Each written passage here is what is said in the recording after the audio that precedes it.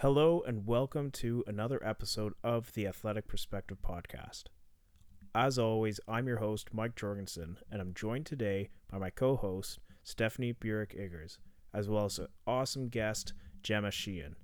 So Gemma is a former MMA fighter. For her, fighting was going great. She had a record of 5-1 with 4 wins in the first round, a gold medal at the Pan Am Games in Jiu-Jitsu, and she was ranked the best fighter in Ontario. Additionally, she was nominated as the best up-and-coming fighter internationally. Now, all of this changed when Gemma suffered a serious head injury, which led to her retiring from the sport. But what she did was she started a program. This program is called Girls Who Fight, and what she does is she works with girls of all ages and teaches them MMA and self-defense in classes and workshops all around the Greater Toronto area. She has found a way to transfer this passion she had for the sport beyond competition. So today we're going to chat with Gemma about her athletic journey, what it was like to retire from a sport that she had dedicated so much time to, and how she was able to transition to life after the sport.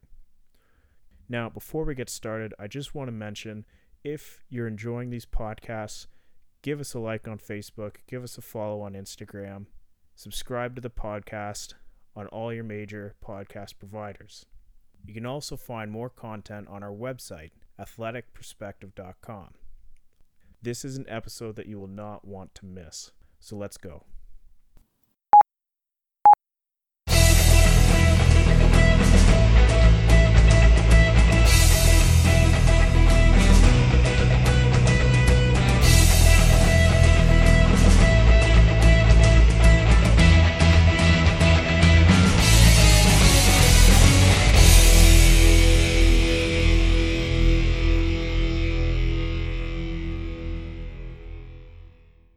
So do you want to start by just telling us a little bit about who you are and what you do?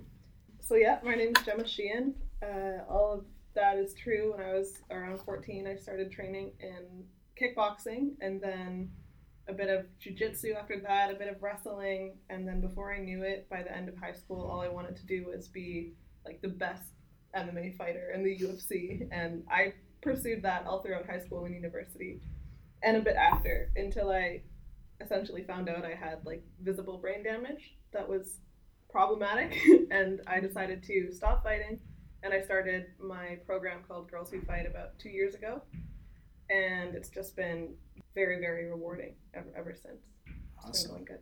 Yeah, and we're super happy to have you here on the podcast. So today, what we're going to do is we're going to talk a little bit about MMA, women in contact and combat sports, retirement from sports, as well as safety in sports and the programs that you run, Girls Who Fight. So really excited to get into that. So do you want to just start by explaining to the listeners, for those who might not know exactly what MMA is, just give maybe a brief little overview? Yeah, MMA is mixed martial arts. So essentially, the UFC kind of took MMA and made it popular, and they said any fighter can come to our fights, our shows, and use whatever martial arts that they want, and we're going to see which martial arts are the most superior.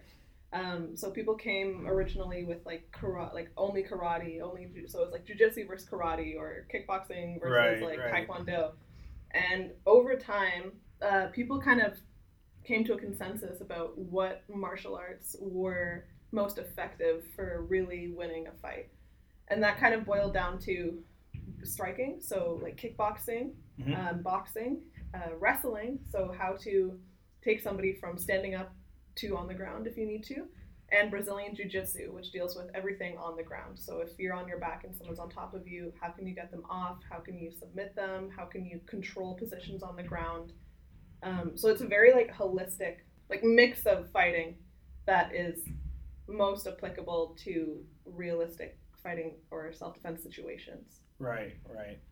And so in that way, it sort of blends all those different disciplines together. You could anyone could go into a UFC fight and use something they learned from Taekwondo or Kung Fu or anything, but because the sport is at such a high level now and the stakes are so high and athletes are competing for so much money and obviously they're all trying to get to the top, they only really have time to train in the most effective sports. And that even comes down to like in jiu-jitsu, there's gi jiu-jitsu and no gi. Gi is like if you think of someone doing karate, that white like suit that they wear kind of thing with the belt. Yeah. That's a gi. But both of them are Brazilian jiu-jitsu. But because in the UFC there's no gi, people don't really have time or like the privilege to train in gi because your energy spend is so limited and important that you need to only be training in the things that are most effective. So it really comes down to kickboxing, wrestling, and Brazilian jiu-jitsu for most people. Right. And so you mentioned, that energy expenditure. So how many rounds is like a MMA fight or UFC fight then? In the UFC, there's some most fights are 3 5-minute rounds, and for title fights, so if it's like for a championship belt, it's 5 5-minute rounds. Okay. In amateur, which is where I was competing, it's three. Sometimes there's 3 3-minute rounds, sometimes 3 5-minute rounds. It really depends on the organization. Right. But yeah, usually 3, 5, or 3-minute rounds. And what do those 5-minute rounds feel like? Do they feel like 5 minutes? I feel like they feel like an hour and like 20 seconds at the same time somehow. But it's like I feel like the first round is always the most shocking, and that's the same with anything I've competed in, like wrestling or jiu-jitsu as well. Like the first round, you have so much like nerves and so much almost anxiety, like physical anxiety going in. But after the first round, you kind of realize that it's okay. Like you've been in this situation before, even in the gym. I think when people, at least with me, and I've heard this from other fighters, when they go for a fight, there's almost like a mental thing where you think that person is going to surprise you with something that you've never trained for, or like I don't know, they're going to be so much stronger, so much bigger, but they end up just really being like people you train with every day. And I feel like after the first round, you kind of realize that, and you release a lot of the nerves, and so the last couple of rounds are a bit easier, although harder because you're way more tired. Right. If that makes sense. Yeah. So you start to like settle in mentally. Yeah. Although you are drained. Yeah, and point. Like everything physically is harder, but you're not like freaking out in your head as much. You're like, okay, I can do this. Right. And so going through that, how do you come out winning a fight? Or I guess maybe explain to us too how the winner's determined. Yeah, okay. So fights can be won a couple ways. One is by decision or split decision. That basically means nobody got a knockout or a submission. No one ended the fight, but the judges judged that one person was dominating the other person. So if it's obvious that one person was backing up the whole time, they were getting way more beat up, they basically judge it off of points. So judges are like calculating points for who's getting hit the most, who's controlling the ring. If you're, like I said, if you're always backing up, that's a point against you because you're not controlling the situation. Other ways of winning would be submission. So like if you armbar someone or choke someone and they tap, meaning they surrender, that's a win. Or a knockout, so if you hit someone and they get knocked out, then the fight's over. Or a technical knockout. If you're hitting someone but they don't get knocked out, but the person is like not really defending himself well, and the ref decides to step in and say, you know what, this is over. Those are the ways that you can win a fight. Okay. So with your fights, could you take us through what the decision were on those? The first fight I had, I lost by armbar. So that was in Montreal, and I was with this girl, and she put me in an armbar. There wasn't even like a tap, but Ontario has a reputation for being very, very like cautious with MMA. So they have like full gear. Even if they think you're gonna get hurt, they'll stop the fight. So that's how that fight ended. After that, I won every fight in the first round except for the last fight I had, which I won by decision. So the fights that I won in the first round were by rear naked choke, technical knockout. So when I said when you're hitting someone and the ref stops. Yeah. I think another rear naked choke, another. I'm having like trouble recollecting all the ways that I've won fights, but the last fight that I had was decision. So that was like the hardest girl I ever faced. Meaning like she was most skilled. She was like really, really, really, really physically strong, bigger than me, training with a really good team. At the time, she was training at the team of the UFC heavyweight like champion. So she had a lot of good trainers and people.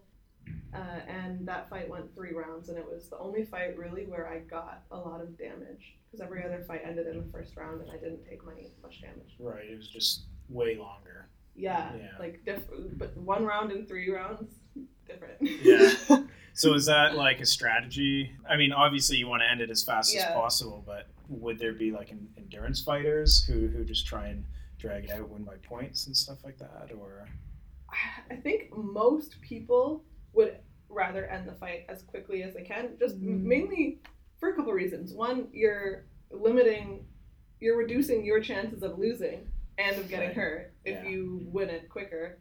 Second of all, it's cooler than if you win by points over 5 rounds. Yeah. Yeah, you sound pretty cool when you're telling us that you've won every fight but one within the first round. That's amazing. Exactly. Yeah. Point exactly. You never know, like there are always oddballs who like want to just scrap or fight, or I don't know.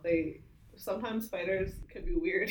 Just do something different for the sake of doing something different. Yeah, or there's people I know that like I've heard people say things like, "Oh, we're strikers, so even if we could get the submission, we're not going to because we're gonna like beat them up on the feet." To me, that's silly.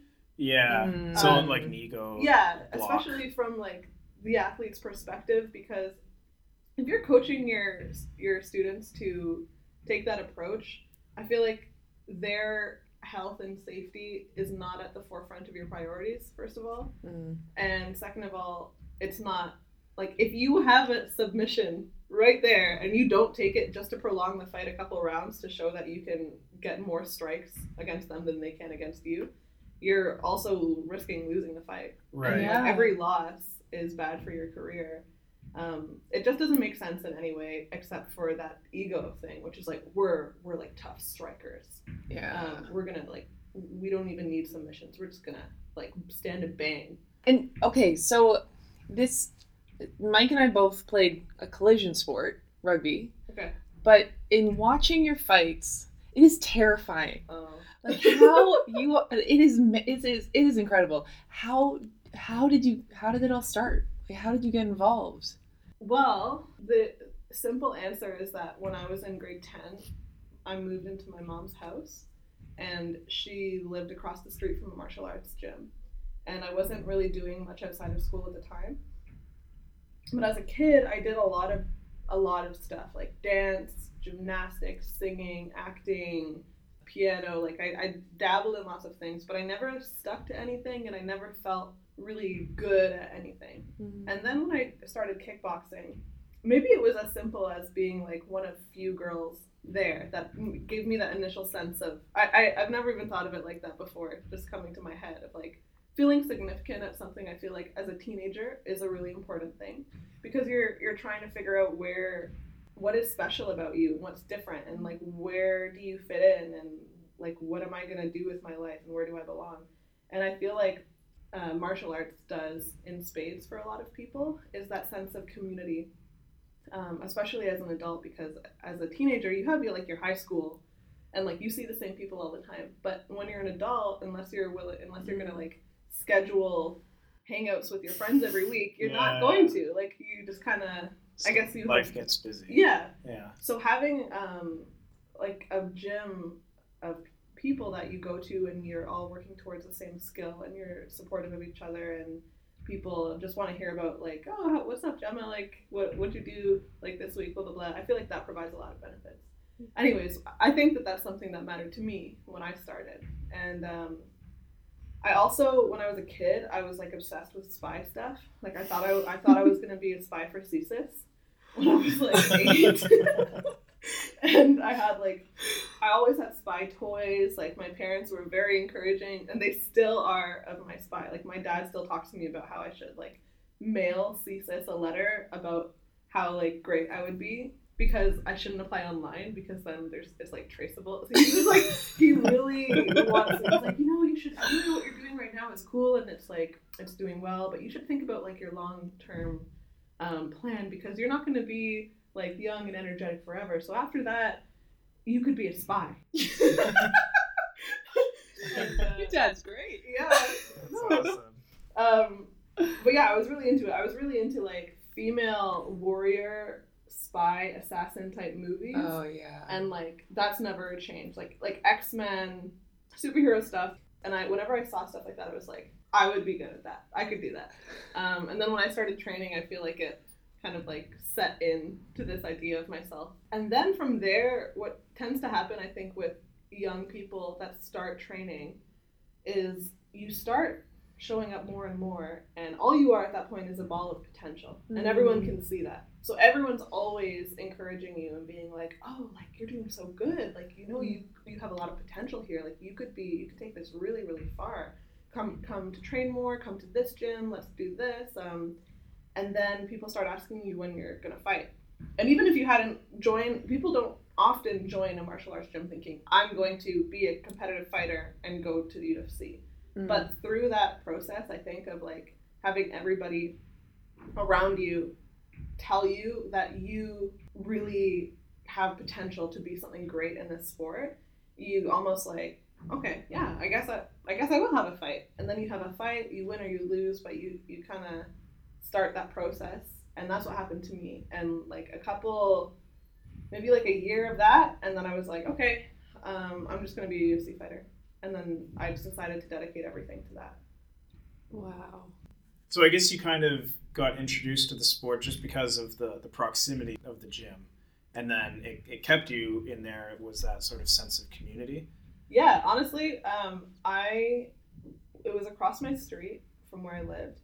And I started with kickboxing. And then I feel like people, when I do interviews, people don't like to hear this part of the story because it contradicts with my like women's empowerment message. But there was a boy from my high school who was a year older than me, and he was like the coolest guy in the school, and like all the girls liked him, and he was doing jiu-jitsu at my gym and I was doing kickboxing, and I had a huge crush on him. So I tried the jiu-jitsu class, and he ended up becoming like very, very, very, very obsessed and very very talented with MMA because he was like the most dedicated in the gym person ever. And then seeing that encouraged me to kind of mimic it. So I started showing up to the gym, I started training and everything. And the initial motive was because I had a crush on him. But then through that, I realized, oh, like I'm actually pretty good at this and I could do this myself. So yeah, that also played a factor. What's going through your mother's head watching you slowly get involved with this? Just so happens to be across the street from her house, and now her daughter is getting involved in what is first perceived as like a dangerous sport, or can be. Both of my parents were always like super supportive of it. They were never overly worried. They never discouraged anything. But also when I told them I was stopping fighting, they were also happy about that. Would you let Theo? I've got a 2-year-old. That's a good question. I'll support him in whatever he does. That's the answer you're supposed to say, right? Yeah. Where did the nickname Smash come from? I made it up. Yeah, I named myself. I wish I did. I wish I could say like I got the nickname from like some really cool like trainer who was like, you should be Smash because you smash everyone.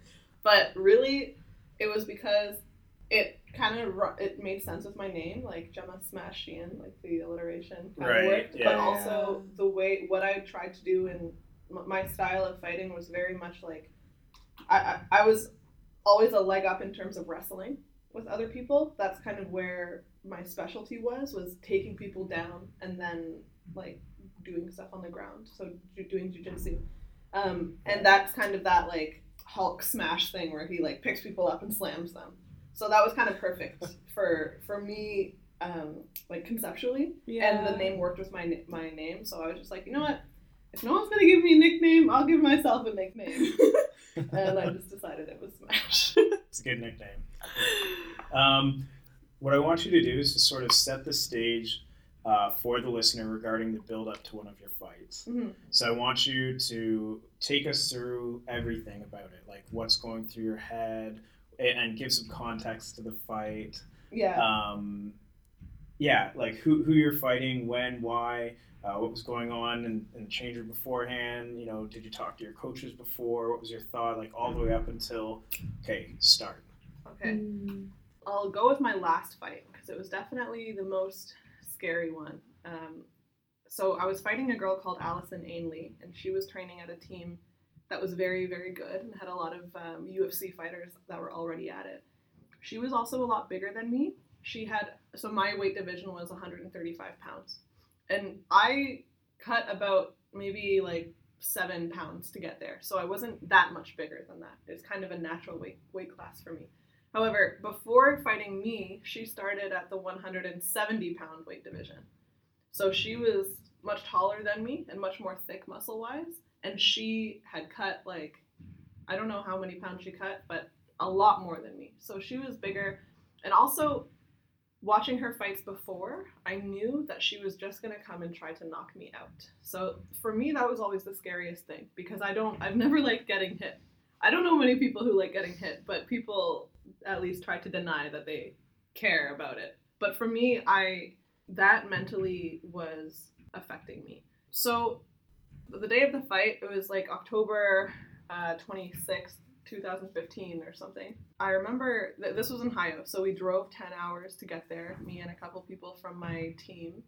There's actually a whole documentary on this fight because there's this videographer from my gym called Danny Lau who's doing amazing now, and he started by just like making his own documentaries of fighters like in this process of like the day of the fight, what they're doing before, like in the workout room. Anyways, I remember I saw her at the grocery store the night before. Like, I was at the grocery store doing my, like, okay, what am I going to eat after I weigh in tomorrow? So you always buy way more food than you think that you're actually going to eat because you're like, I haven't eaten carbs in, like, a month. So I'm going to eat that and that and that and that and that. And I turn around and, like, this girl is, like, towering over me. And I'm just like, oh. And those moments are always kind of awkward when you enter the arena or whatever, and you kind of spot your opponent across the room, and they're with their team, and they look super tough with their like cornrows and all that stuff. That's always a little bit. Did you guys say anything? I don't think so. Maybe we said hi. It's very tense. Uh-huh. Yeah, It's very tense when you're, especially MMA. Jiu-jitsu is it's much more friendly. Like you could be like talking to someone before you go and compete. And then after you could be like, oh, hey, like, that was good job, man. Like, see you next time. But when you're going to go and, like, fight somebody where you're going to try to really hurt them. Yeah. Not in, like, a mean way, but if you don't hurt them, they're going to hurt you. So you're trying to do your best to stop them in, like, the best way possible, which would be, like, hitting them so hard or submitting them. So that is like mentally for anyone when you're around someone that you know you're gonna like go at like that. Mm-hmm. It's very tense.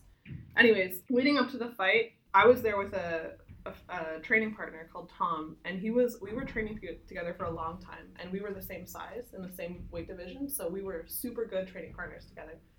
And a couple fights before mine, he got knocked out by his opponent. So it was in the first round, and he got hit and knocked out cold. Like, he dropped. He didn't know where he was. He left, like, leaving the ring. He was he was just a mess mentally, like, so sad and, like, shocked. And I was, like, watching this. Right. And that was scary. But you can't really spend too much time because while this is happening with your friend and training partner, they're like, you're up in 2 fights. So the boy that I mentioned, his name was Sam. We ended up dating for like 5 years. And he was like very, very integral to my MMA career because he was always a training partner, always like a coach even putting MMA together, because he was very, very, very talented and just like naturally athletic, and he was always helping me. So he was coaching me, and I'm doing my little pad work and stuff in the little tiny waiting area. And then you know that they're going to call out your name. The fight ends, and it feels like it's like 10 minutes, but it's really like maybe 2. And you just, that moment of waiting for your name to be called and like hearing your music is always, for me, like the most intense, because it's like, okay, yeah, this is happening. Like, it's happening now. It's about to happen. And then they call your name and you walk out. And then it just all kind of feels like going through the motions from there a little bit. And it kind of almost flies by slowly. It's very, very hard to explain. I can explain the feeling of being in the octagon, like your senses narrow. So it's super loud because everyone in the whole arena is screaming, but it's like you don't even really hear much of it. Like, it's kind of all blurred together. Your vision is just like totally focused on this one person who's trying to like kill you. And you just like 100% of your attention is solely on protecting yourself from this person. And it's just very like in the moment. Like, there's nothing else on your mind. Pure survival. Yeah, it's pure survival. It's primal. Yeah. So you mentioned your music. Yeah, I actually, in that article, I asked them not to like say it like that, just because they said that I chose a song about people screaming, like to scare people. It wasn't to scare people. I just thought the song was really cool. Right. It was a Scream by Avenged Sevenfold. Oh, okay. I just thought it was really intense, and I liked it, and I've liked that band for a long time. But yeah, picking a walk-in song is kind of like, I don't know. There's so many options, and I feel like I tend to overthink it, but I felt like that suited my whole like persona. Cool. And how much of it is persona, and how much of it is also to like put you into the mindset you want to be in when you enter into the octagon? Yeah. A lot of fighters do a lot of visualization stuff. So they say it helps to prepare for it's very, very hard to really prepare for what it feels like walking into a fight in a huge arena. But they say the only way you can really do that is like a lot of visualization. So closing your eyes and picturing yourself going through those motions over and over again, like as things as simple as the walkout song, hearing them call your name, walking up, like they close the cage behind you, the ref, like every little step. So when you do it, it doesn't feel like it's the first time and this is crazy. It feels like you've kind of seen this before. So that plays a role with the walkout song, I feel. Yeah, and I think that circles back to one of your previous points where, you only have you don't fight very often. Like in someone's career they might only have say 20 or what what I mean, like it's very low relative to say something like soccer or rugby or something like that. And so a skill like that, like being able to keep a good mindset going into a fight, is not something you'd be able to practice. No. So I think that that visualization piece is so interesting. And you mentioned that the number of wins becomes so critical, and do you feel like that's because of how short people's careers can be as a fighter? Or that's definitely a factor, because as a fighter you don't have forever. Your time is limited, because fighters usually retire around like 35. If you're kind of fighting over that age, I feel like there's a sense of like that person has to be fighting, like because they have no other way of making an income, or maybe they feel like it's the only thing that can make them feel like alive or meaningful or whatever. But it's almost like sad to see, because it's so damaging to your health to do this sport for that long. And the wins really matter for that, because you're very limited, and also like every fight takes another toll on your health, your brain health. So every time you get hit, I think someone told me that their coach talked about it like this: like you have a 1,000 hit capacity, and every time you get hit, it goes down one, and that's like all that you have until you are basically mush. Like that's kind of just like a hypothetical proposition, but it kind of puts the visualization of like people can't just take unlimited amount of brain damage. And that's a really big factor. So people, if you're gonna have a fight, you really want to take it very seriously and limit as much damage as possible and win. It's also because it's so competitive now. There's so many people doing MMA, and there's so many really, really good people. So the more you lose, the less selling power you have for yourself. Right. Yeah, and that's a big deal, because if people stop hiring you, if you lose your selling appeal, then your career is going to be over. Right. And what is the culture around recovery in terms of, I guess, partially in terms of head trauma, but also in terms of the rest of your body, like in a sport that is all about pushing yourself past your limits continuously and for survival while you're in the octagon. When you step outside of it, what do the coaches as well as the greater culture around it, how do they perceive recovery or time away? Or I think over the last couple of years I've seen a bigger trend in recovery and what people are calling like smart fighting instead of hard fighting, or at least smart training. So there's a couple newer practices, at least newer as far as I am aware of, like sparring without like gloves and headgear, but it's like touch sparring, so you're not really landing heavy shots just because I have gloves and I have headgear. That's one practice. But that being said, before the last couple years where people started talking about this and big fighters started to be like, actually it's not cool and it's not good for you and it's not smart to just do hard sparring every single day and destroy your brain. In practice. Yeah. Before that happened, there was not anyone really that I can remember, at least in my experience of my career, talking about the risks of fighting. So like when I was growing up, everyone talked about the potential, the glamour, the money, the fame, everything that like a teenager wants.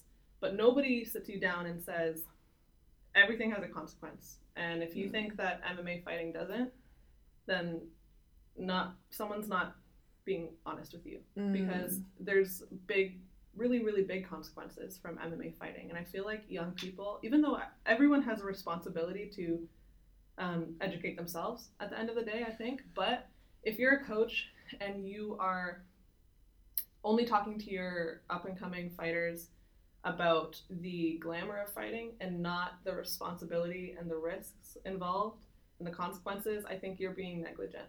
And I think that happens at most gyms I've ever been at. So I think now is a good time to transition. Do you want to just share your experience of retiring from sport and just give a little bit more detail for the listener around that? Yeah. So we'll bring it back to that last fight I had. That was at the end of 2015. So I mentioned my Sam. He was the first initial crush boy from the gym, and he had a brother called Spencer. Me, Sam, and Spencer were like a tight, very, very tight group that we trained we started at the same gym when we were young. Then when we left that gym, we trained at the same gym up until forever. Like until we all stopped fighting, really. We did that. We followed each other. We were like very, very close. Sam's brother, Spencer, was the best up-and-coming MMA fighter in Toronto. And everybody knew it. Like, every gym wanted him at their gym. Everyone wanted to train with him. Everyone wanted pictures with him. Everyone wanted to give him sponsorships. Like, everyone was on him. He was fighting all the time. He had all the opportunities. Like, fighting too much, honestly. Like, every other weekend at some points, every month at some points. And a week after my fight, Spencer got knocked out in training. And so he got head kicked in training. And training is where most injuries happen. It's not really in fights. Like, a lot of people do get injured bad in fights, especially if you get knocked out, but you fight way less than you train. You're training every day, 6 times a day, and really hard. So that's where most of the injuries, especially like the build up, like every little hit that you get, that builds up over time. Right. Just based on like athletic exposure. Yeah. Really, just because, I get you. So he got knocked out, and that was almost 4 years ago. And to this day, he has had the worst post-concussion syndrome I've ever seen. And I saw that very, very like up front because I was at their house all the time. They were, we did stuff together. They were my best friends. So he wasn't not only not able to train or fight, but he couldn't work or work out or do anything. And still, it's pretty much like that. It's a little bit better, but it's really, really bad. It's really, really changed his life. And he was, I think, 19 or 20 when it happened. So that was very, very hard to watch. And I got to see really behind the scenes how that totally ended a lot of the great things about his life. Anyway, so that's one part. About maybe 6 months after that, I got results back from the third MRI that I had done. And they said that I had something called white hyperintensities, which is essentially clusters of white matter in the back of my brain where they shouldn't be unless you're over 65 years old or have a degenerative disease like dementia or like MS or some things like that. And they said that this is most likely because, considering what your career is, this is most likely from brain trauma. And you should seriously stop. And I've had so many doctors at that point up until then tell me I should stop fighting. Like, you go to the doctor and you're like, oh, my knee hurts. And they're like, well, that's because you have no cartilage in it. Have you ever thought of stopping MMA? And you're like, no. Or, like, you've had every injury. They're like, well, here's what you could do. You could stop fighting. And you're like, that's not going to happen. But then this one was so much more intense. And they were saying that even if I did keep going, it was likely that the UFC would not let me compete because they do brain scans in their health evaluations. And what I had wasn't just a concussion, because concussions don't show up on a brain scan, but what I have does, and it's very abnormal. Like, it's super, super abnormal, especially in young people, but they do see it in a lot of boxers and football players and hockey players. And that's because there's a lot of brain trauma in those sports. So that's what they told me. And I sent my MRI to like several different experts in white matter, and I tried to learn everything I could about it. And I was very much in denial at first. Like, I didn't really tell anyone about it. I didn't tell any of my trainers. Like, I didn't tell them I was stopping fighting. I didn't even know if I was going to stop fighting. I was actually still training for a fight at that point. And luckily, the girl that I was supposed to fight backed out. And that's when I started to get time to think about it, because it's just, when you're a fighter, you never want to, like, there's like a pressure on you to accept any fights that you get and not back out of them. And if you back out, you worry about what people might think about why you backed out and like stuff like that. And I definitely got caught up in that. Luckily, there was no fight. So I started to really think about it, and then one day I got head kicked in training, and I felt like rocked, which is kind of like if you get hit, it's not like getting knocked out, but you feel like maybe you fell, or maybe you like feel like your head is feeling very weird.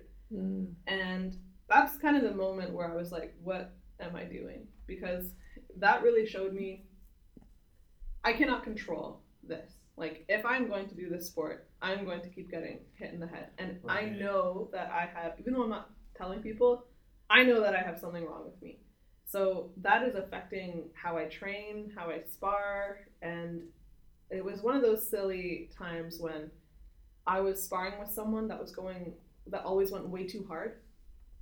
And you ask them to stop throwing hard head kicks, and they're like, okay, yeah. And then they do it again. And instead of being like, you know what, we're gonna stop sparring, which is the mature thing that you should do. And what I normally did, I took the approach of like, okay, you're gonna go hard, I'll go hard. And me feeling like, okay, yeah, I'm better than you, so you're not gonna, like, if that's how you want to play. But that is a very, very silly way of approaching things, because striking is always very much like, even if you're more skilled, you're always risking getting hit. Like, just because the person is less skilled than you doesn't mean they're not going to land a shot on you. Right. And that's what happened. Is she landed a head kick, and I felt something from that, and it really just made me feel like, look at everything I was doing as very silly. You're right. That's a really mature decision, and that's one that I think a lot of people who play sports wrestle with often. And if you look at like the psychology behind it, people generally, like humans, don't typically behave in a way that is going to hurt them. Yeah. We're not wired to do that, yeah. Right?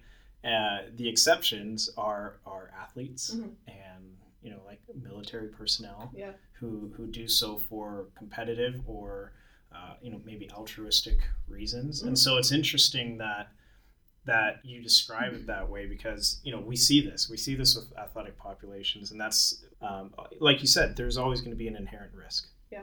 And when you make that decision to say, okay, like, this is a risk that I'm not willing to take, I'm not going to step away, that's huge. So I can only imagine, like, I recently retired from playing rugby too for similar reasons. And when we look at retiring from sport, there's an article that I wanted to bring up. It's published in the Psychology of Sport and Exercise. This was an academic journal, and it looked at the effects of athletic and sort of non-athletic factors on one's retirement from sport, or as they describe in the article, the sports career termination process, because everything has to sound fancier than what it really is. And so some of the factors that they found were the voluntariness, or how voluntary that termination or retirement from sport was. So in this sense, I think they defined it as like a perceived control, so how much control that you would have over engaging in that. So like you said, you made the decision to step away from MMA, as well as athletes' subjective evaluation of their achievements. So again, this goes to what you're talking about with the number of wins and how able you are to sell you as a fighter, and the money and stuff like that. Athletic identity, which is how much you as an athlete is part of who you are as a person. Mm-hmm. And that's one that I think is really, really interesting. I have this conversation all the time, and with friends who play competitive sports and through their experiences transitioning to retirement. And they vary, but those who did as a result of injury typically have had a much more rough time finding what's next for them. Yeah, yeah. Do you think that it was your decision to end? My decision to stop fighting started as something that wasn't a choice. So the initial seed in my mind was someone telling me, your brain is damaged and you're going to keep damaging it, so you should stop. But after that, there was that looming over me for a while. And then one day, my coach, Oliver, who I had been training with for like a year and was like the best coach I ever had in terms of like making me better skill-wise, but also caring about me as an individual, not just like a potential future moneymaker that could bring your gym fame, because like they're fighting like for you. And as a fighter, you see, like, you feel that from coaches that like for example, Spencer, when he found out who his friends were very quickly when he got injured, because everyone that was his friend before wasn't anymore. When he was no longer Spencer Efford, like the next up and coming Toronto like UFC fighter.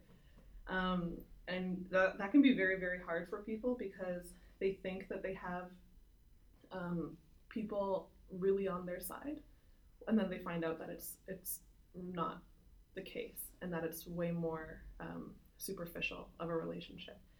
Anyways, my coach Oliver, he has always like cared about me as a person before me as an athlete. And around this time, when I was thinking about all of this, he asked me to bring homework back for him next time. And he made me answer the question, why do you want to be an MMA fighter? A very, very simple question, something you would think that I had given a lot of thought to.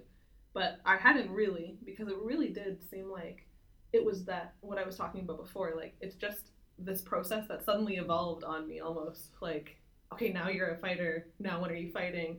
And now, like, what, you're gonna, like, give it up or do something else? No, like, this is what you're doing. You didn't pay attention in university anyways. So he asked me that, and I wrote out this, like, 2-page long answer. And what he said to me when I handed it to him was, what I got from what you wrote was that you want to be an MMA fighter because you think it will be the thing to make you rich and famous. And I hadn't even really considered it like that before. But I really started to think about that and to really, really think about what my motivations were for wanting to be an MMA fighter. And it really did come down to those kinds of things.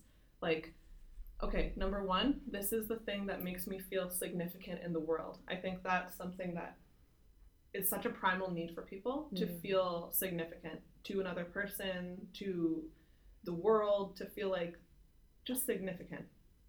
And that was what fighting did for me. It gave me this identity of, like, I'm Gemma, the big Toronto MMA fighter that everyone, like, wants at their gym, and that, like, I'm going somewhere. And on their podcast. Yeah, and on the podcast. And, like, just, you know, that feels so cool, especially as, like, a teenager. Yeah.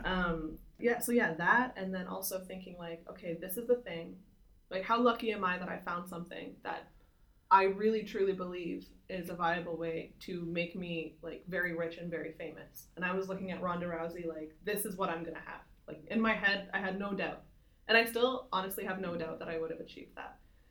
It was never the feeling of, like, I don't think I'm gonna make it. It was, I know I'm gonna make it, but do I want to make it? And then, so I thought about that.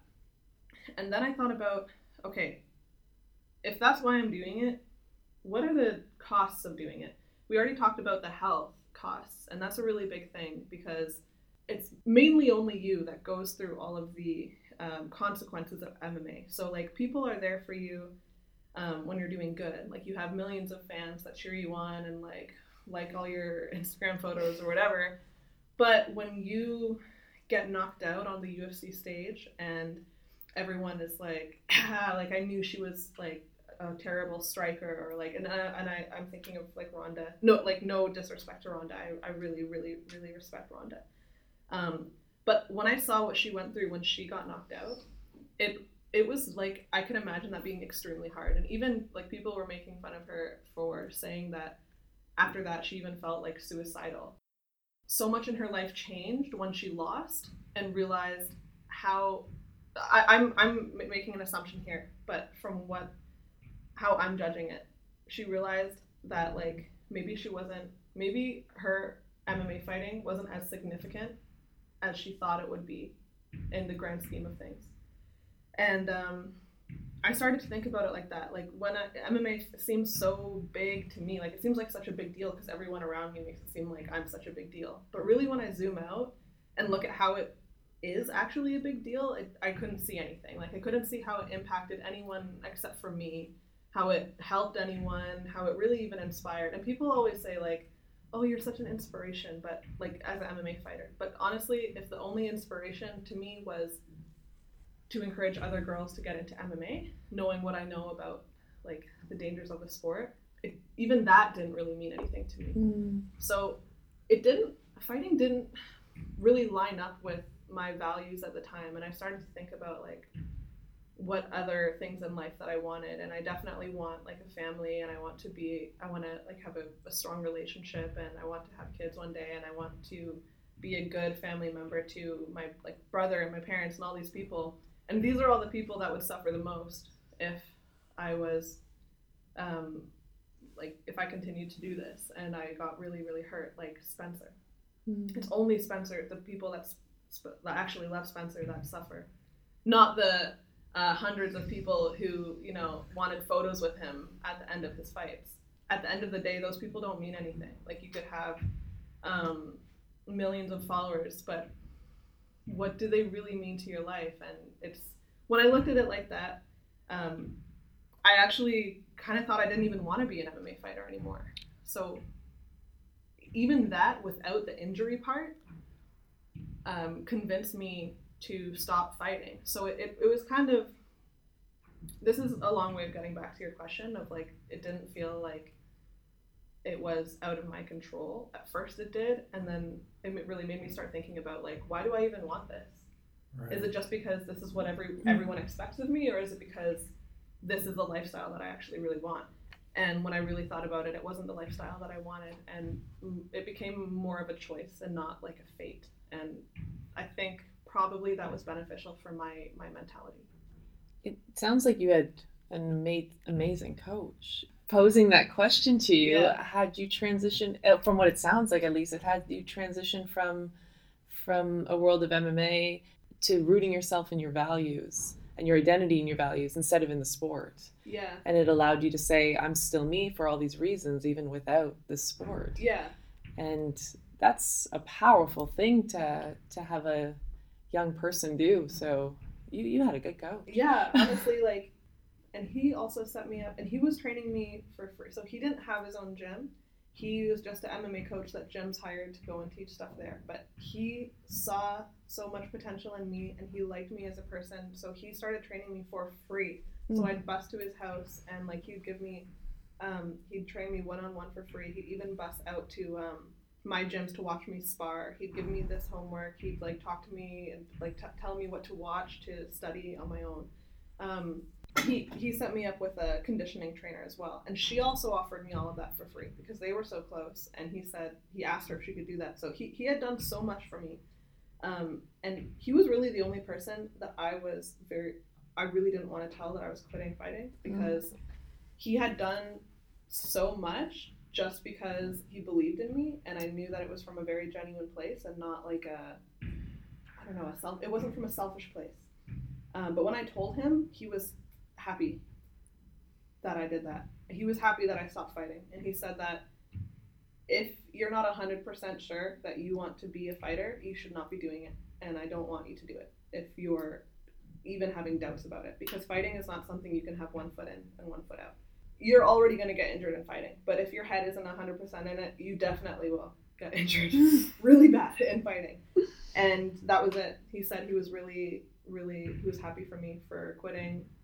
He's still an incredible friend, and he helps me still to this day. In fact, I'm training with him tonight. Like, he's still in my life, whereas a lot of my other coaches are not. And after I told them I wasn't, I haven't heard from them really. So that relationship was really, really important and very, very meaningful to me. So I'm very, very lucky I had him. I think this is a good segue, I guess, into your work with Girls Who Fight. Mm-hmm. Given that you are now essentially a coach. Yeah. So do you find you take some of the values that he demonstrated into your own practice? Yeah, absolutely. So I've worked with so many coaches at this point, and you get to kind of like pick and choose what coaching styles you like. From Oliver, there's a lot that I follow. So not only do I teach my striking stuff the way that he taught me striking stuff, like mechanics and how to teach it, like where to start and like how to build from there. I take a lot of what he has taught me and I teach that, so he's given me a lot that way. But also in terms of the style of coaching, I really liked his style of coaching because he was not the kind of person he doesn't tell you you're doing good unless you're doing good. He's not just handing out like a ton accolades. Like, you're amazing, perfect, awesome. Like, he's not that cheerleader. He's the guy that. Are there many of those cheerleaders in MMA? Honestly, a lot. There's not that many coaches that are over the top like that, but there are some, and there are some that are even more extreme the other side, like people that are almost like they like put you down almost as of their form of trying to build you up. But that's not to that extreme. I don't really click with that either. But Oliver's I really liked because I always had to be and wanted to be on my best behavior. I wanted to be the first person with their gear on to go, and Oliver had a very good way of encouraging you to do your best by only kind of rewarding you when you were truly doing your best. Like you can't get away with stuff. He'll know if you're kind of fooling around or not doing your best or not giving your best effort. And that is the same coaching style I take with my girls. Mm-hmm. And I think that has played a really big role in the success of my whole program, because it's not just about, they're not with me because I'm teaching them MMA. Like they are, that's why they come, but the reason they stay is because they are having so much fun and they're getting something mentally out of it that they don't get anywhere else, which is having partly, not all, but partly I really think it's because they have somebody who's holding them to a very, very high and tough standard. And I honestly don't think girls have that a lot of places these days. Mm-hmm. Everything is about female empowerment, and that's good, that's fine. But sometimes it has the effect of leading people to just empty compliments, empty encouragement. You're always perfect, you're always amazing, you're always great, no need to improve, you're perfect the way you are. But I feel like that mindset isn't always very helpful for people, especially young people who are not perfect. No one is perfect. Like, there's always room to improve. And if you don't have people who are being real in your corner with you about that and telling you how you can improve, and that you trust them, that they are telling you to improve because of a genuine care for your betterment, I feel like that is very, very valuable. And girls aren't getting that at school, where they're getting just empty encouragement all the time. And when they come to my classes, they know if they're not giving their full effort, if they're leaving their hands down, if they're talking when I'm talking, if they're just fooling around, they're not gonna have me being like, oh, good job, like, you're great. I will hold them to a high standard. And what's great about that is they all rise to meet it. So I don't ever have to even discipline them at this point, in terms of am I speaking right now? When I'm speaking, you're not speaking. I don't have to do stuff like that, because it's created this whole culture of like everyone is holding everyone to a high standard. So they don't want the partner they're working with to get caught having their hands down and goofing off. They're encouraging the best from each other. And so I think that's really powerful. Do you want to give, I guess, an overview of what Girls Who Fight is? Yeah, Girls Who Fight is a mixed martial arts and self-defense program for girls and women. So there's kind of two segments. One is the programs that I offer that people can sign up for. And the other is companies and organizations that hire me to go and teach workshops at their company. So both are fun, but I definitely have way more fun teaching my own students who I see every week, and they're obsessed with Girls Who Fight, and like wear their shirts on the first day of school and like write essays about me and like tell me every detail about what happened at school that day. Like, that is definitely where I feel I get the most personal reward from. So my programs it started with summer camps, and I still do summer camps. So the initial idea of Girls Who Fight was a summer camp program where girls could learn an intensive mixed martial arts and self-defense curriculum in 1 week. And I thought that'd be really cool, because there's nothing like that. If I were to do it, it would be the only one. I didn't know if there would be a market for it, but I knew that if there was, I would be the person that could make it succeed. Like, I was sure about that because of my experience, because of my position as like a young female. I just like felt that it was right. So in 2017, before I even had the company or anything, I was like, okay, let me test this out. I started messaging parents that I knew had daughters and was like, I'm going to do like an MMA summer camp. Can your daughter come? And a bunch of people said no. And like 5 people said yes. And I went to the library and I printed off like black and white, last minute, like Word, like a flyer that I made on Word, and like started walking up to parents and being like, you should come to this camp that I just started last week. And one girl came from that, and to this day she is like one of the most dedicated Girls Who Fight students. Her name is Mila, if she's listening, which she definitely will. Anyways, I got 5 girls in that first camp, and that was the first ever Girls Who Fight program. Doing it, I realized that there was something there. Just how much the girls liked it. There was just something special about it. So after that, going throughout the fall, I started working on like the business stuff. So I started developing the website. I started like learning about what it takes to make something happen. Like, what about advertising, and what about like get money, and how do I price things, and how, like, I had to learn all of that stuff because I had no experience doing any kind of business stuff. So I started doing that, and then 6 months later, I incorporated the company Girls Who Fight, did another summer of summer camps, and then decided to do weekly classes. So the summer camps right now are they're really cool because it's like a 1 week intensive self-defense technique from mixed martial arts course, and they're learning like some striking, some wrestling, some jiu-jitsu, self-defense, basic techniques, but they're also learning. So I thought, like, okay, if I have them for 5 hours, I can't just like drill them until they are passing out from MMA. Like that's not gonna happen. So what else am I gonna do? And I started thinking about the other things that kind of like complemented what I was doing, and I decided on working with them on how to present themselves confidently. So how do you stand confidently? How do you walk confidently? Why do those things matter?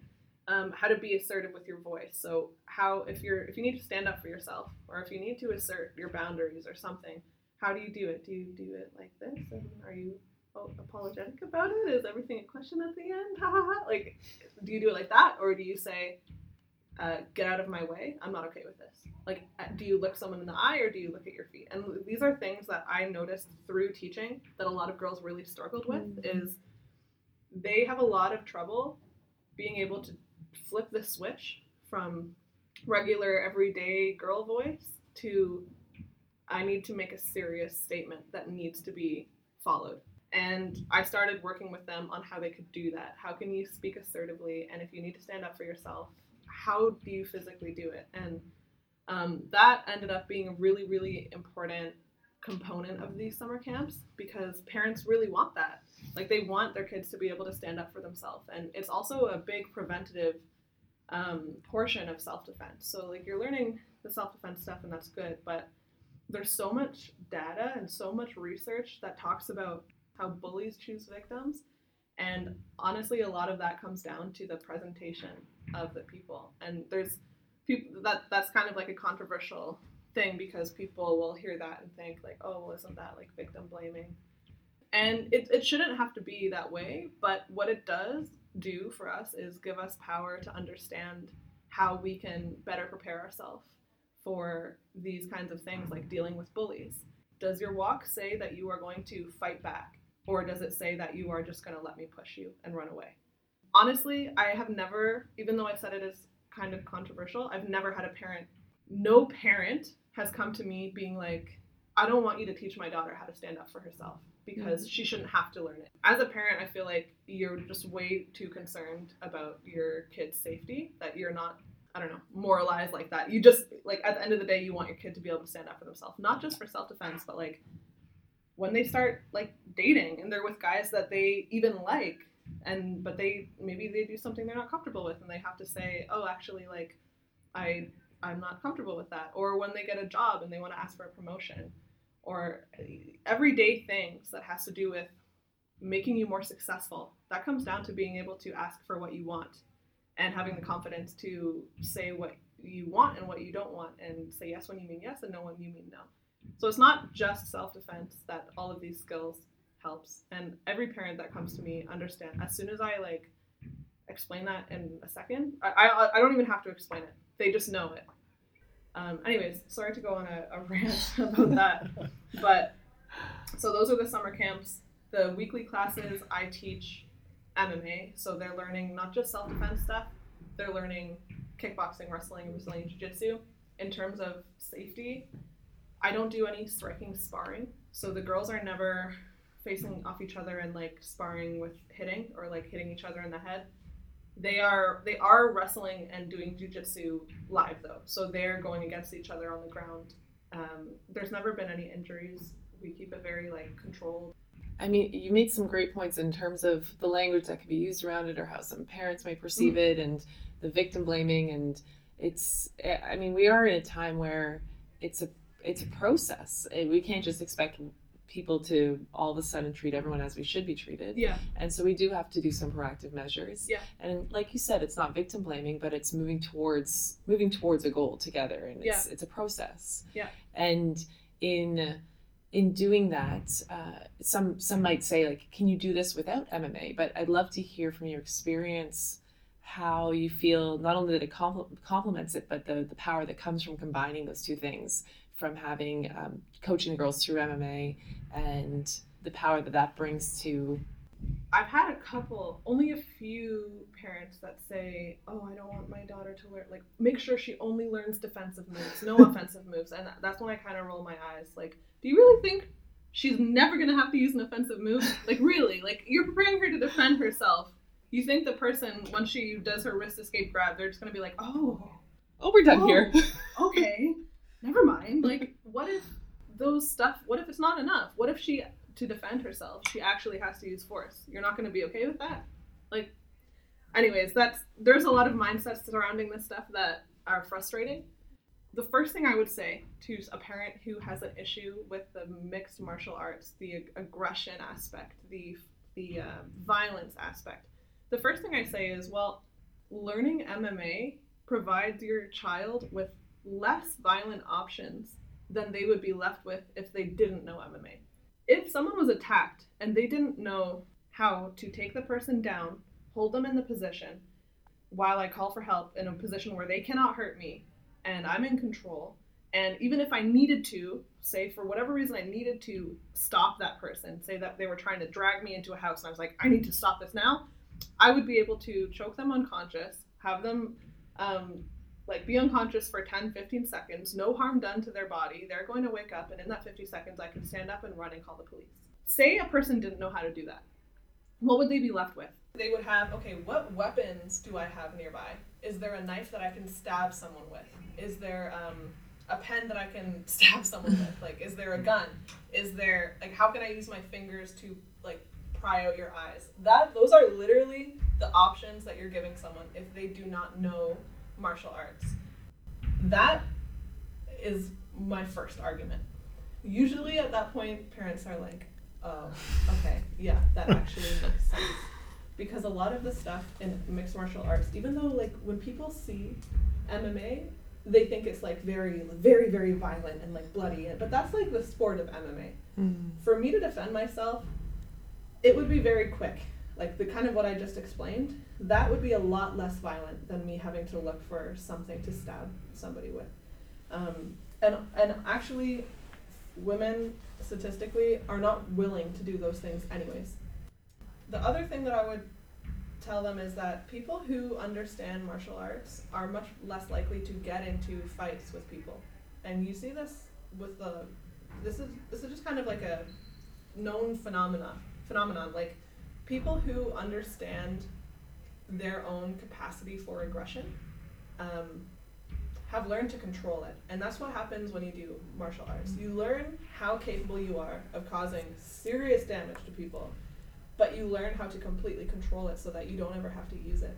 And the other thing that I like to say is, it's better to be a warrior in a garden than a gardener in a war. At the end of the day, if you invest money and time into your daughter learning how to fight, and she will probably never have to use it, but it will have the effect of making her see herself as very competent, very capable, very strong, able to handle herself. And in the chance that she ever does have to use it, she will know what to do. Yeah, I see that, with martial arts and what you're talking about there around self-control. It gives them a chance to be comfortable with their emotions. Mm-hmm.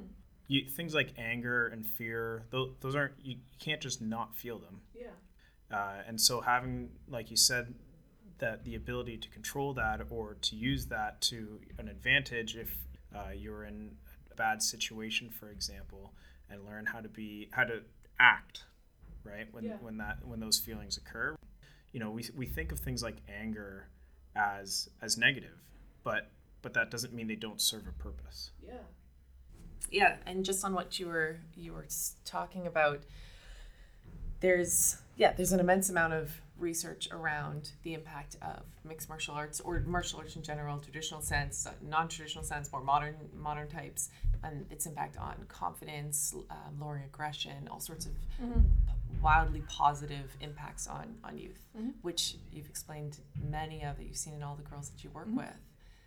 What in building your programs, you could imagine what you might want an outcome to be, but have there been outcomes that you didn't anticipate that you've seen in the girls that you've worked with, or anything that's been a big surprise for you? I would say there are things that I wasn't anticipating, but they're not surprising. So I hear from parents and from kids that there are changes at school and at home as well, in terms of like how they talk and like command themselves.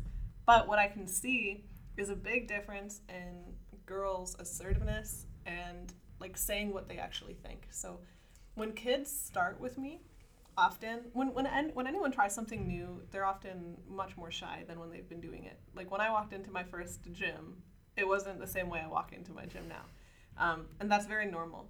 But that's what I see is like when girls start, they do things like this. If I ask a question, they won't put their hands up to say. If I say, would you rather do wrestling or kickboxing right now? They'll kind of look around the room and like wait to see what everyone else is putting, and then they'll put their hand up to be like everyone else. Or if we're lining up for the warm-up, they'll put themselves at the back of the line, not at the front. Or if I'm asking people to find a partner, they'll kind of like stand passively around and wait for someone to come to them. But after a couple weeks, those behaviors really change. But that's also because that's what I tell them, like, and encourage them to do. So they'll do things like, as soon as they get to class, they'll go to the front of the line, not the back. If I ask what they want to do, if no one's saying, I'll be like, come on, like, you know what you want to do. There's nothing wrong with saying what you want. And they'll start putting their hand up for, okay, what do you guys want to do? I want to do arm bars. I want to do like punching. And even if other people disagree, they'll start saying what they really, really want. Or if I ask them to find a partner, when girls at first come and I don't have a partner. Well, it's up to you too. When I say find a new partner, you walk up to somebody and say, you're my partner now, or do you want to be my partner? Those kinds of behaviors I feel like are very important on a deep level, because it's telling them that it's okay to put yourself first. And I feel like a lot of girls, the behavior that I see is like the default is yielding to someone else. Oh, do you want to go first? Oh, no, it's okay. Like, should I go? Do you want to go? That kind of like, I'm trying to be nice, so I'm going to put myself behind you. And there's a place for that. That's okay. And if that's who you are, that's fine. But I think girls also need to know it's okay to put yourself first. Like, it's okay to walk up to something and put yourself in front of the line. And when somebody says go, it's okay to be the first one to go. Or it's okay to walk up to somebody and eagerly say, do you want to be my partner? It's okay when I ask what you want to do and everyone else says they want to do jiu-jitsu and you say, no, I want to do kickboxing. Like, it's okay to disagree with people and really ask for what you want. And I really think asking for what you want is one of the things that's helped me the most. Like, when I really started doing that on a very genuine and like consistent basis, I started getting what I want so much more than I did before. And that's something that I verbalize with my kids all the time. And that changes. Like, within a month, kids who were very passive become like very outgoing in that sense. And that is probably my favorite thing to see. Wow. That's awesome. I'm only a little bit speechless, because while I'm sitting here, I'm like, yeah, I should do this. Yeah. I'm like a grown woman and definitely learning from you. So I can only imagine what the girls are soaking up by being with you on a weekly basis or being in your camps. It's Your passion for this subject shows. Oh, that's good. Yeah, that's good. So I guess one question I had, we see when sports are developing, such as UFC, around MMA and stuff like that, when it becomes mainstream, I guess, one of the key pieces of that is having a robust and well-managed youth development program. And so we see that, with hockey and rugby and football and all of that, where they have like specific age grades and whatnot. And I'm just wondering, is there something like that with MMA? What age do you think it's appropriate for kids to start training, maybe start competing? In other sports use age cutoffs for things like contact, like rugby and hockey. But that, given that contact is the inherent focus. Yeah. I think that, so for learning martial arts, I don't know if there's like an age that's too young. That's very different from competing or contact though. So when there's some programs that have like jujitsu or kickboxing for kids that are like 4 to 8. But they're not going and learning really like fighting each other. They're learning, it's like they learn warm-up moves. They learn how to like run and do obstacle courses. They learn how to have discipline, and they learn about like respect for the coaches. They're learning a lot of like fundamental foundation blocks for the next age group, I think. They also do learn like some basic techniques, but it's not really like they're learning how to go and have a fight. So I think those things can still be learned. They're not going to be getting the same training that like a 10-year-old would, because they don't have the attention span for it, or like they're just too little. Yeah. But for contact, I don't like to see kids in competitions, especially after all the stuff with the brain damage. Like I have been to a couple of competitions where like striking fights where you see like 12-year-olds get in the ring and their parents or their coaches are like yelling at them to like hit harder, and like they're hitting each other so hard, and like you can see kids like they start backing up and covering their head and the other kid, and it's just I don't agree with that personally. I just don't think there's any way that those kids are aware of what they're risking. I think that's negligent on the parents and coaches' part. And like if you're 12, it's kind of like how 12-year-olds can't have consent for other things that they're not fully capable of understanding all the risks of. If your parents and your whole gym and everyone is telling you that you should go and do this fight, you're going to do it. Even adults don't, as we said, they don't learn about the consequences. So I don't really like that. I guess a follow-up or extension from that then is, you have a girl in one of your programs come up to you and say, hey, I want to compete. What would your response be if they were, say, 12, 16, 20? I would say to them right now that they can start competing in jiu-jitsu, because jiu-jitsu is very, like, kids' jiu-jitsu competitions I think are fine. Not striking competitions, because in jiu-jitsu you're not really getting like seriously hurt. Every sport you do, you're risking an injury. So like if you do soccer, you can risk a concussion. If you do any sport, you can risk any kind of bodily injury. So I would be okay with that, but I wouldn't want them to compete in striking. If they really, really did, I would probably talk to Oliver. I'd be like, Oliver, what should I do? But they would need way more training than they're getting just from me at that point, because like my classes are not geared to building fighters that go in a ring and like win, because they're not even doing sparring.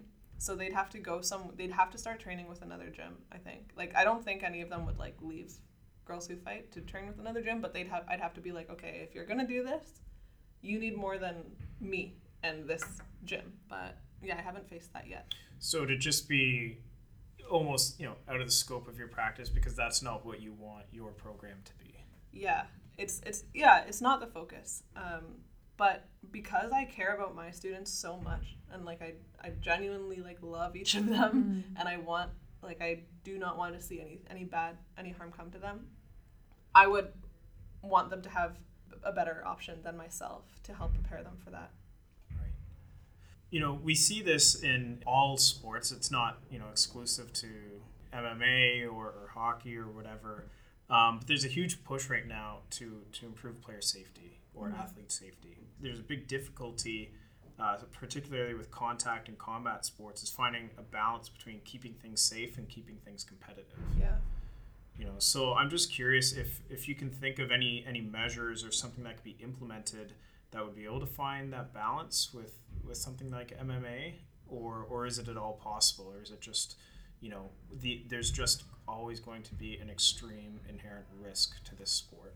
I think you can find ways to limit the risks. Like, for instance, my approach has limited the risks, but I've also limited them from sparring, which can be very beneficial for some people and very fun for people because they're going and testing the skills that they're learning in a real situation. And that has benefits on its own. For me, I've decided for the program, it's more important for me to err on the side of safety than the benefits of sparring. At least for now, that's my decision. However, there is enough in terms of, like, for jiu-jitsu and grappling, I'll err on the side of competition because the safety risk isn't that threatening. So that's been my approach. Some other gyms, they can implement certain practices for sparring, like what I said about it's called slap sparring, which is like, it sounds worse because you're not wearing gloves, but everyone hits way, way lighter and you're not landing. Like, it's Right. like open palm, like kind of like, okay, I would have just like landed a jab, but I didn't. Yeah. And you're still doing leg kicks and body kicks and stuff, but you're not like getting like really hard hits to the head. Well, we see that, with boxing, before they implemented boxing gloves, there was so fewer hits to the head because if you hit somebody in the teeth, your hands are just going to be a mess. Yeah. So, and then all of a sudden they have these big padded gloves on, and that changed. Yeah. Right. So that's really interesting. And so a lot of what you're getting at, and I guess this kind of goes back to the fact that you said most injuries happen in practice. Yeah. So it's just limiting risk in practice. Yeah, that could do a lot. And if your team is good and like the leaders in the gym are concerned and setting a priority for brain health, that will trickle down. But there are so many gyms that it's the opposite. The leaders are the ones who have the mindset of like, you got to train hard, you got to be tough, you don't quit. Like, if you get hit, you hit them back. Like, there's not so this is like just my opinion. Like, there's lots of people who would totally disagree with me and say, no, if you want to be a fighter or whatever, you have to spar hard all the time. But again, my approach isn't really anymore for like what you need to be a fighter, but how can you practice the martial art in a way where you're gaining all of the appropriate skills, like the soft and hard skills, and also limiting the risk you're exposing yourself to. I think the gym culture is important because the students will always mimic the coaches. So if the coaches are reckless with how they do sparring, then the students will be as well. I've seen it so many times. You've been, in light of in safety and the extreme risks that can come with being in a fight, you've been quoted saying that you'd never taught before, but, and I quote, but I figured nothing could be as scary as stepping into the cage. Have you since experienced anything that's been scarier than stepping into the cage? Nothing that's in the same way. Yeah. Nothing, like, in the way that fighting is scary, nothing else is scary. I think that going through that really has the effect of your mind knowing that it is capable of some serious stuff. So like, it's a powerful thing because when you go through other things, your standard for what is scary is so much higher than other people's. So it does make you braver in the real world, I think. For me, I don't know if I've encountered anything that is scary in the same way that it is scary. It's interesting hearing you talk about your experience as a fighter, but for so many people, it almost seems as though the scarier thing for a lot of other people would be the transition that you made away from something that had been your life, your community, your identity. There's so many people right now that are living that. It might not necessarily be a fighter, but could be in a job they don't like, or could be a student that's trying to, whether it's change sport or change identity, or who they perceive themselves to be or who others perceive them to be, and are trying to find that truth. And I guess with that is, what would you give as advice to somebody who might be listening that's in that place that has to looking to move more towards their truth or maybe move away from something that they're in and making that very scary transition, one that you did incredibly and what's brought us here today. The first thing that comes to my mind is what made the difference for me was when Oliver asked me to define why I was doing what I was doing. That made a lot of things very clear to me. I don't, it seems like something everyone should know, but really people don't actually ask themselves on a deep, serious, and thoughtful level of analyzing what your motives are for doing what you're doing.